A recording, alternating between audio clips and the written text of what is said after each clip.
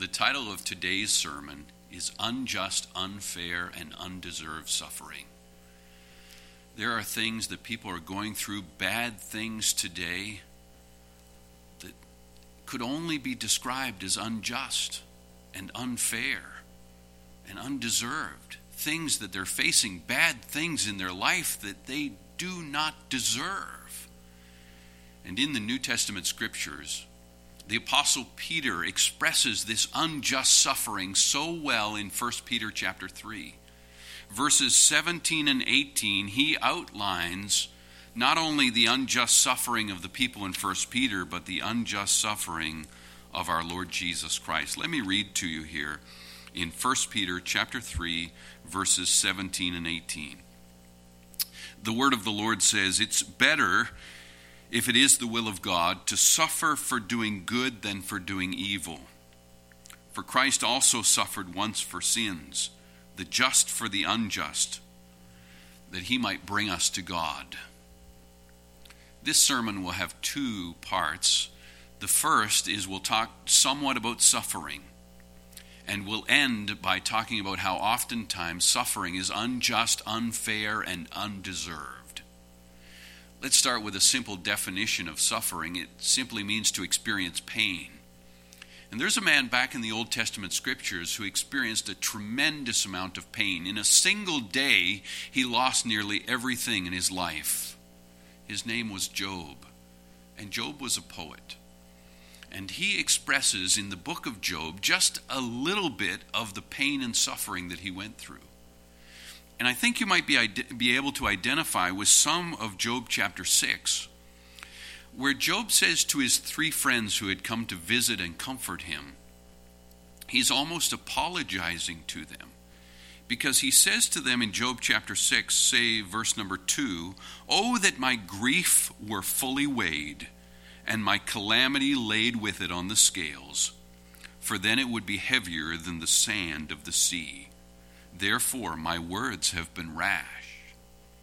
He's asking us to picture those old-fashioned scales with one large plate on this side and another large plate on that side. And Job says, load up all that I'm going through right now. Pour my suffering on this plate, and then place on the other plate the words that I'm trying to use to express to you how awful I feel. All the complaints that I'm offering, load them up on the other side, and it will never balance. In fact, he says you could pour the sand of the sea on the other side, and it will never balance. Because, to put it another way, what Job is saying is what I'm going through, the pain in my heart right now, is bigger than I can say. It's bigger than I could express. In fact, he apologizes, saying my words are so rash, and that has the idea of being wild. We could imagine Job saying to his friends, I'm sorry, boys, that you've come and expected me and my pain to be sensible and reasonable or calm, or we might add the word Christian. He says, but I just watched my 7 sons and 3 daughters die and my house flattened by a windstorm. So forgive me if what I'm saying is not very reasonable or even right. And Job is expressing to us that sometimes pain is so big that you can't even say what it's like to be in the position that you're in right now. He goes on in Job chapter 6, and he continues to talk to his 3 friends who had come to give him help and comfort. And we're so grateful when people rush to our side in our difficulties.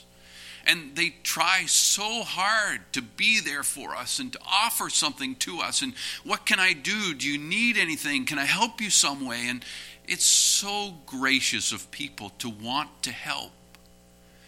But listen as Job chapter 6 unfolds, and Job starts to use the language of a meal. And he talks here, for example, about the white of an egg that's tasteless. And he talks about his food having no taste to it, and even being loathsome food to him. And he could certainly be talking about physical food, because sometimes when you go through things that are so tough, you lose your appetite and you don't even feel like eating. And whatever somebody would bring to you, even if it's something that you like, it doesn't interest you at all, and in fact may turn your stomach and make you physically ill. You just can't think about food or have no desire for it. But I think Job is on a much deeper level here. And he's talking about the things, the help that his friends are trying to offer to him. And in their case, the help that they were offering, if you know the book of Job, is all kinds of advice and guidance and speeches and words. And Job says, listen, boys, I just can't hear any of this right now. I can't take it in. I'm sorry, but my problems are beyond the help that you're offering. You know, that often is the case when we're going through something that is bigger than we can say. It's also beyond the help that our friends can offer to us. And as I go through the book of Job, I find that in the early chapters, say for example chapter number 2, down about verse number 13, 14, and 15, when Job's friends initially came to him, it says this in Job chapter 2 and verse number 13. They sat down with him on the ground 7 days and 7 nights, and no one spoke a word to him, for they saw that his grief was very great.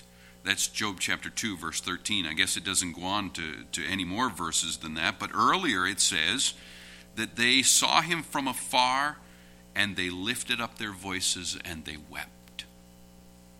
And to me, this is the greatest thing that these boys did when they came to see Job. I mean, after that, they talked for 40 chapters, and that's when they seem to have gotten into all of their problems and difficulties and trouble. But initially, they just sat with him, and they cried, and they didn't say a thing. I don't know if when you were a child and you hurt yourself, if your mother ever just held you and rocked you and let you cry. But Job is expressing to us, I believe, that sometimes what we're going through and the pain that we have in our heart is beyond the help that our friends can offer. Now notice I didn't say it's beyond all help. And we'll get to that in a moment, because there is someone to whom we should point people who can really help them. But we'll get to that in a moment.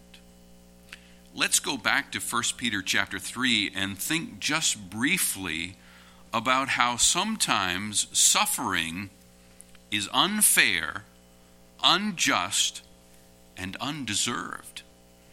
Listen to how Peter wrote in 1 Peter chapter 3 verse 17. I read it there a moment ago. He says this: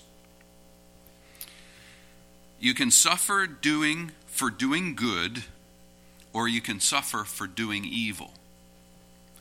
So you can suffer and you've done something to deserve that suffering, or you can suffer and you've done nothing to deserve that suffering. One is called fair, just, and deserved suffering. And the other is called unfair, unjust, and undeserved suffering. And as an example of unjust suffering, Job turns to the person who experienced the deepest forms of unjust, unfair, undeserved sufferings, our Lord Jesus Christ. Listen to how he says in verse number 18, Christ also suffered, the just for the unjust. And he makes it so clear that our Lord Jesus Christ never did anything wrong. He never deserved any form of punishment or suffering. He is holy, perfect, righteous, and Peter uses the word just. And the word just is not only the word righteous, it has the idea of aligning to the standard. God writes the standard, and Jesus Christ is right there with it. He's right alongside and parallel with exactly what God has prescribed, as opposed to the rest of us who wander all around the laws of God. God says you shouldn't. In fact, you must not covet or steal or lie or hate. And we say, oh, well, it's just one time, just a little bit. What does it matter? Not Christ. Christ aligned himself perfectly with the law of God and is holy and righteous altogether. And yet, he suffered. Peter talks about his suffering here, and we can go to lots of places in the Scripture where it outlines the sufferings of Christ. Isaiah 52 verse 14 says that he was marred more than any man. And back in Isaiah 53, I'm sure you're familiar with it, such powerful verses. Isaiah chapter 53, listen to what it says as an example in verses 3 and 5. Isaiah 53 and verse number 3. He was a man of sorrows and acquainted with grief. And we hid, as it were, our faces from him. And he was despised, and we did not esteem him. Surely he has borne our griefs and carried our sorrows. Yet we esteemed him stricken, smitten by God, afflicted. But he was wounded for our transgressions. He was bruised for our iniquities. The chastisement of our peace was upon him, and by his stripes we are healed. The sufferings of our Lord Jesus Christ are beyond what we could say. They took his hands and his feet. They nailed him to the cross and suspended him between heaven and earth to die for our sins. He suffered, though just. He suffered, Peter says, though he was doing good. And what do you call it when you do good and you suffer? That's called unjust suffering, unfair, undeserved suffering. And yet, Peter not only tells us that there is unjust suffering in the world, and we know that there is, and he gives us the example of the Lord Jesus Christ going through unjust suffering.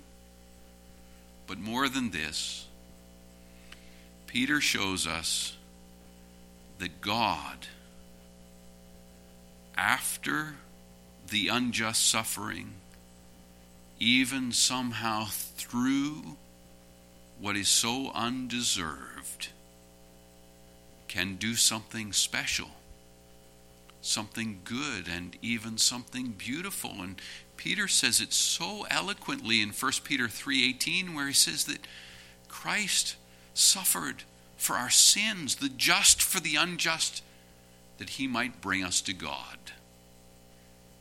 And through the sufferings of Christ came the greatest of all things, our salvation, a way for us to come to God and be his children forever. And this is where faith comes in. This is where trust arises. We know that there's unjust sufferings in the world. We know that people go through things they don't deserve. We know Christ went through that. But can you believe that God has the ability, after your suffering, even through your difficulties, to bring about something good and right and proper, or even beautiful? Let us pray that all of the horrible things that people in this province and elsewhere are experiencing today will somehow be turned around, and some good will come out of it. Now, I'd like to end this sermon by just speaking briefly about the other form of suffering, because not all suffering is unjust and unfair. there is suffering that is deserved. And God gets blamed for a lot of things in this world, but we must remember that in the early pages of the Scripture, in the days of creation, God created an angel who was powerful and beautiful named Lucifer.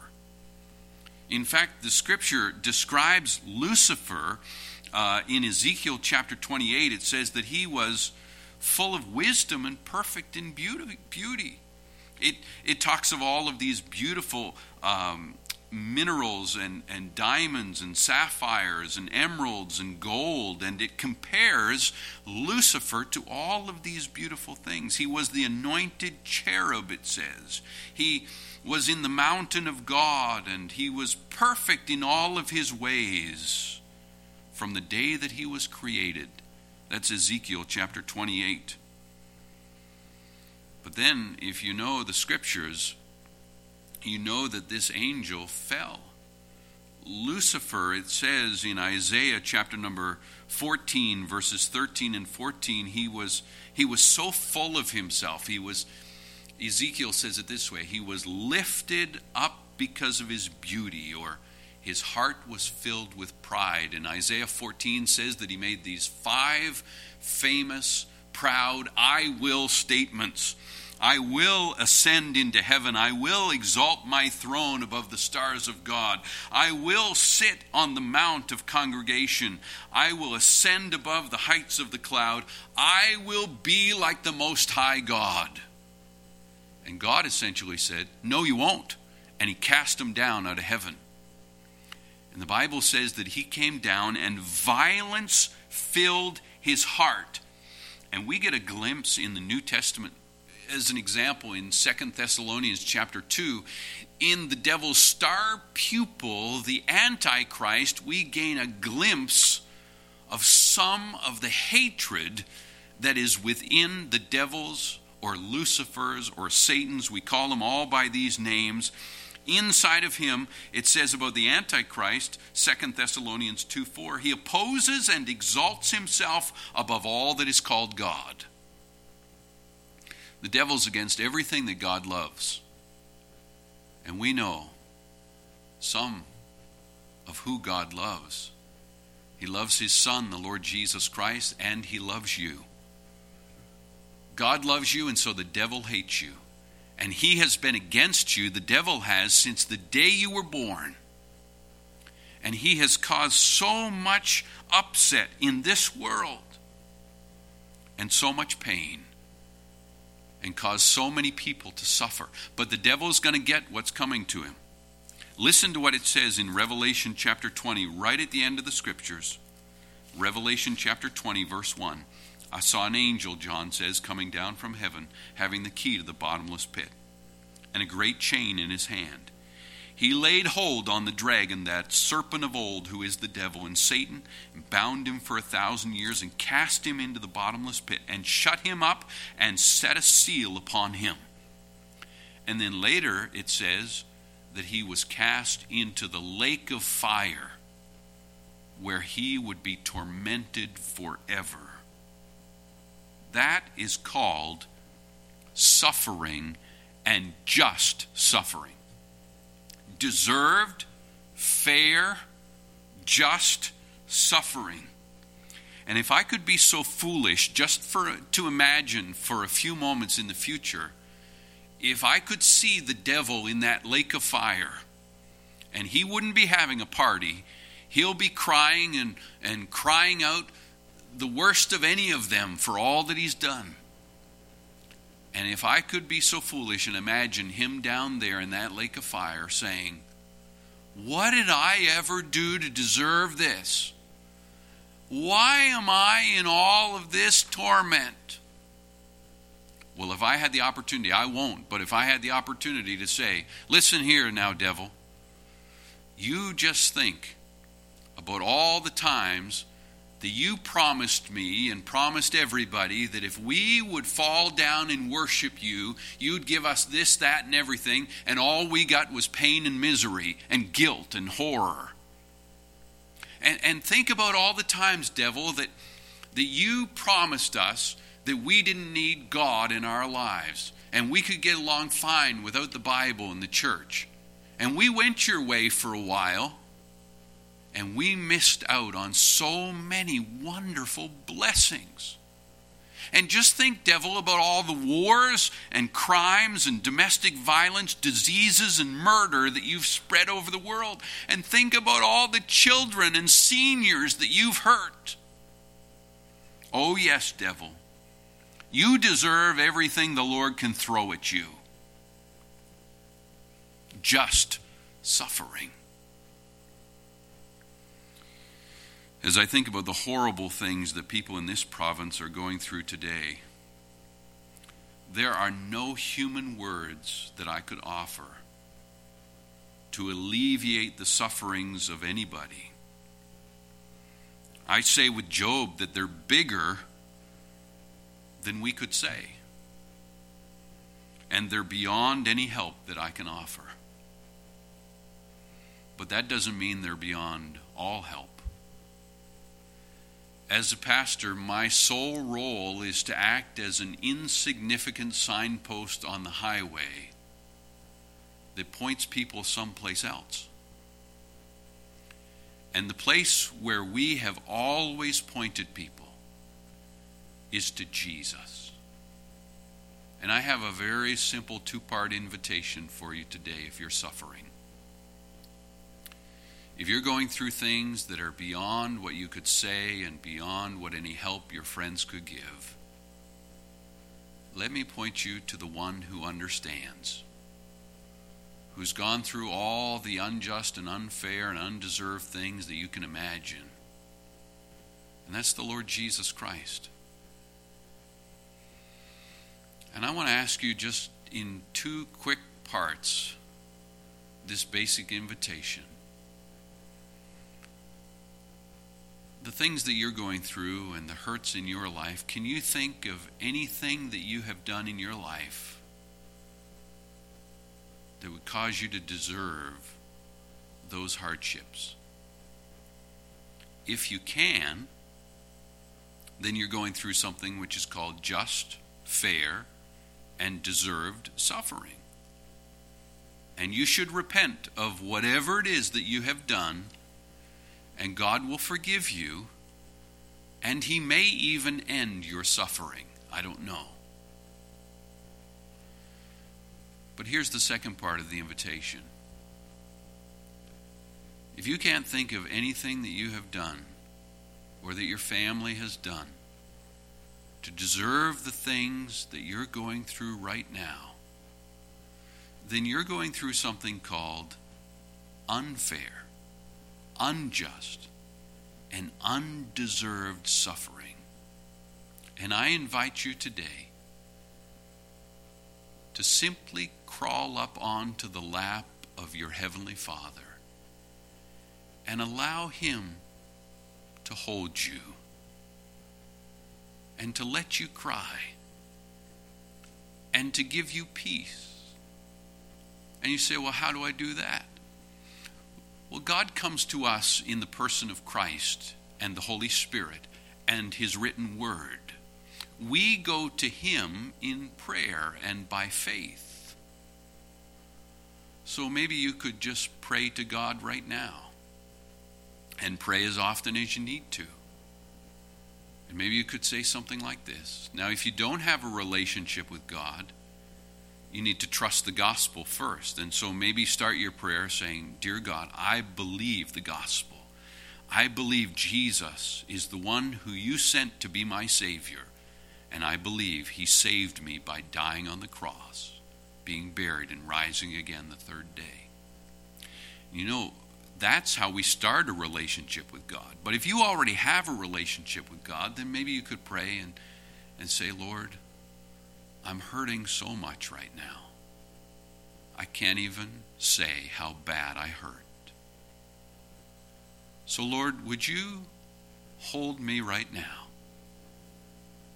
and put peace in my heart and help me to believe, Lord, that somehow you can, either after this is all over or even through these horrible times, bring about something special and good. For I have heard, Lord, that you can cause all things to work together for good. I believe it, and I ask you, Heavenly Father, in the name of the Father, the Son, and the Holy Spirit, to please bring to an end all the unjust, unfair, and undeserved suffering in the world. In Jesus' name, amen.